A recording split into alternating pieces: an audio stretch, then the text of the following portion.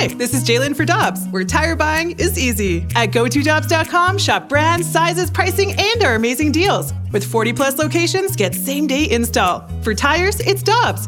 For deals you can use, click on GoToDobbs.com now. This episode is brought to you by Shopify. Whether you're selling a little or a lot, Shopify helps you do your thing, however you cha-ching. From the launch your online shop stage, all the way to the we just hit 1 million orders stage. No matter what stage you're in, Shopify's there to help you grow. Sign up for a $1 per month trial period at shopify.com/special offer, all lowercase. That's shopify.com/special offer. Get ready for winter driving at Dobbs Tire and Auto Centers with super deals on tires, including up to $200 on new Goodyear tires, plus oil changes, brakes, batteries, and more. For value and savings, click on GoToDobbs.com today. Always enjoy having the pleasure of speaking with Brian Lawton. He's a former NHL player, agent, GM. He's currently an NHL Network analyst, and he joins us via the Brown and Crouppen Celebrity Line. Brian, we always appreciate the time, man. How you doing today? I'm doing fantastic. Thanks for having me on. I always appreciate that. Absolutely. We're thrilled to have you. So let's start with what was the most recent news for Blues fans, which is, the Avalanche just taking it to the Vegas Golden Knights over the weekend. Brian, how surprising was it for you to see that 7-1 result? And when you see something like that, does it make you wonder if maybe this is just the Avs year as well? Well, it certainly does. They've been that dominant. Obviously, the Blues got a full complement or taste of it in round one. I will say in Vegas's defense for that first game, I did feel like they were a little bit out of gas. Just the fact that they went with Robin Lehner instead of Marc-Andre Fleury was a little bit of a tell that that's how the coaching staff felt. I do feel Vegas will play much better, but that's yet to be determined. We will see tomorrow night how they do because what you're saying about Colorado is not that far off. They look like the team to beat right now. Vegas obviously tied them in total points, but didn't look close in the first one, that's for sure. With that being said, Brian, how far off do you feel the Blues are from competing with Colorado and Vegas? Are they like night and day difference, or do you feel like it's closer than what people are giving them credit for?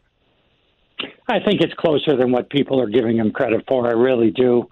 When I look at St. Louis, they've made some changes on their back end, obviously, with guys that have gone on and signed with other teams or been injured. It's changed the style of play that they play a little bit. I think that Doug Armstrong will work diligently this summer to maybe try to get back to that style that they won the Stanley Cup with, maybe a little bit heavier, maybe a little bit hardier players on the back end. I like their forward group. I just think that all these teams are closer than anyone knows. Look at a team like Ottawa this year. Yeah. Everybody left them for dead, and they're a team that's coming, and they're a team that, quite frankly, surprised a lot of people because everybody's closer than you think. Brian, you mentioned the defense core that the Blues have right now and trying to get back to that stronger defense that they've been known for over the years. Is there anybody out there, whether it be via free agency or trade, that you can see that's like, wow, that'd be a great fit in St. Louis? I know my partner Alex has brought up Jamie Alexiak's name a number of times as potentially a good fit here in St. Louis. Is there anybody that comes to mind for you?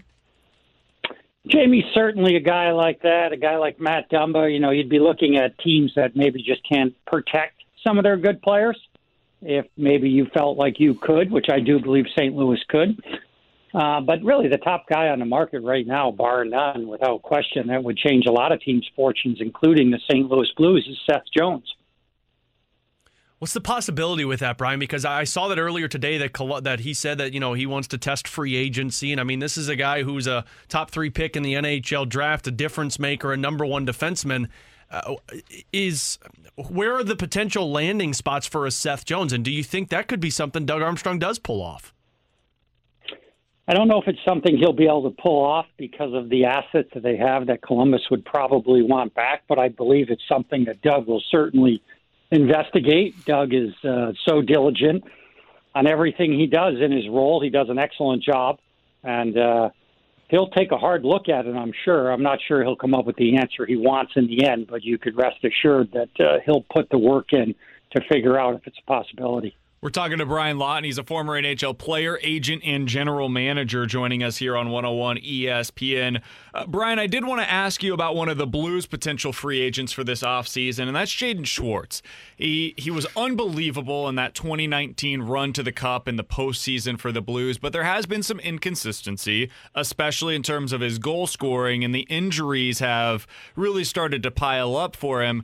When you look at his outlook for this offseason as an unrestricted free agent, what do you think his market's going to be like? Well, I don't think anybody's going to hit the home runs that they'd like to. I think that we saw that last year, even the Blues signing a guy like Mike Hoffman, who's a pretty accomplished player. But, the market just wasn't there. A lot of teams are up against the cap. That makes it more challenging. There's still uncertainty, although people are starting to feel really good about the future of hockey again in terms of fans being back in the building. We're seeing that really increase, not necessarily week to week anymore. Now it's day to day in these playoffs, and that'll make people more optimistic. But for a guy like Jaden Schwartz, if you had asked me, certainly coming off the Stanley Cup playoff run he had, I'd say he'd been in the mid to high sixes. If you ask me now, I'd say he'd be in the mid to low fives, best case scenario. Shorter-term deal than he would have liked, and probably below 5, to be honest with you, when you really dissect who could make a move like that for their team. Brian, with his struggles this season and frankly last season for Jaden Schwartz, it really puts Doug Armstrong in an interesting situation because, of course, he's an unrestricted free agent. Mike Hoffman's an unrestricted free agent, and the Blues desperately need more scoring in the top 6 to play with O'Reilly and Perron. What do you think this offseason looks like for Doug Armstrong? Because he's talked about the 5-year Cup window back when they won the Stanley Cup, and to keep that open, it seems like they're going to need a big offseason. Yeah, I do think that's true. Obviously, we're going to get back to the regular divisions next year, and that's going to entail a team like Chicago right in your backyard, so it's hard to look past that. But because of what has happened, not just this year, but the last couple of years, and it's really happened to a lot of the teams that have won the Stanley Cup recently. Pittsburgh, they've won one round, I believe, since they won their 2 back-to-back cups. The Washington Capitals have won 3 of 15 games since they won their Stanley Cup, and St. Louis, of course, is in that mix as well. So it's interesting as to how much time, energy, and assets go into getting just to the final, never mind winning. But I think everything, and I mean everything, would be on the table this summer for Doug Armstrong. I don't think there's a definitive plan where he's definitely going to get, say, Ryan Nugent-Hopkins or somebody like that. I think he's going to look at his roster. He's going to do a deep dive, and even a guy like Tarasenko. I think there's a possibility that virtually every player on their roster could be moved out if the right deal is there in front of Doug Armstrong, and I think Doug is very good at really ferreting out what that deal might be. I wanted to ask you about Vladimir Tarasenko. As you can imagine, he's been the talk of the offseason to start things out for the Blues. What do you think his value is around the league? Like, if the Blues decided to make him available, whether that be via the expansion draft for Seattle, they decided to unprotect him there, or just traded him elsewhere, what's the appetite for 2 years, $7.5 million per year for Vladimir Tarasenko? Well, yeah, and I think it's more complicated than that. I think one of those years is like 9.5 or something. I'm doing this by memory. I did not look it up. I apologize, but I have a pretty good memory for what everybody's making when they get paid. So in any event, a lot will depend on how the expansion draft is handled. If, like for me, when you get in a situation like that, and if you're not 100% certain of the return you're getting on your cap hit and dollars spent, and even if you lose a guy like that in the expansion draft, I could see that being a realistic path, not just for the St. Louis Blues, but for other teams. You'd love to trade him first. You'd investigate that. But if you can't, just to get that cap hit off your books, to get the money to maybe reconstruct your team the way you believe it should be, is a worthwhile exercise to go through. But if you go that route and you don't protect him, then you definitely are reducing your chances to trade him over the summer. You can always come back next year at the trade deadline and what have you, and take another shot at it. But that will hurt your value in the open market this summer. Brian, final one from me. A lot of people in St. Louis are talking about the possibility of Gabriel Landeskog and the interest, I guess, that it would be if Colorado isn't able to afford him. I'm just, because for how successful that team is right now, and it does seem like that's a group of guys that would be willing to take pay cuts for how wide open that cup window is. But we just saw something similar to that with Alex Pietrangelo this past offseason. Is there any possibility in your mind where you see Landeskog becoming an actual free agent? I do think there's a possibility where that happens. He's had a monster year. I think there's going to be a little disenchantment with what his offers are in terms of from the club. So I do think that's a possibility. And what do you think the fit would be like here in St. Louis if he did become an unrestricted free agent? I think he would be a perfect fit there personally. I think that there's a lot of teams that would be saying that right now, and that'll be a very, very crowded market space because I do talk to a lot of different teams, and I can tell you there's a lot of teams that are watching that one extremely closely, hoping that he makes it to unrestricted free agency. Brian, if you were in Doug Armstrong's shoes, I want to put you in his general manager chair for a moment.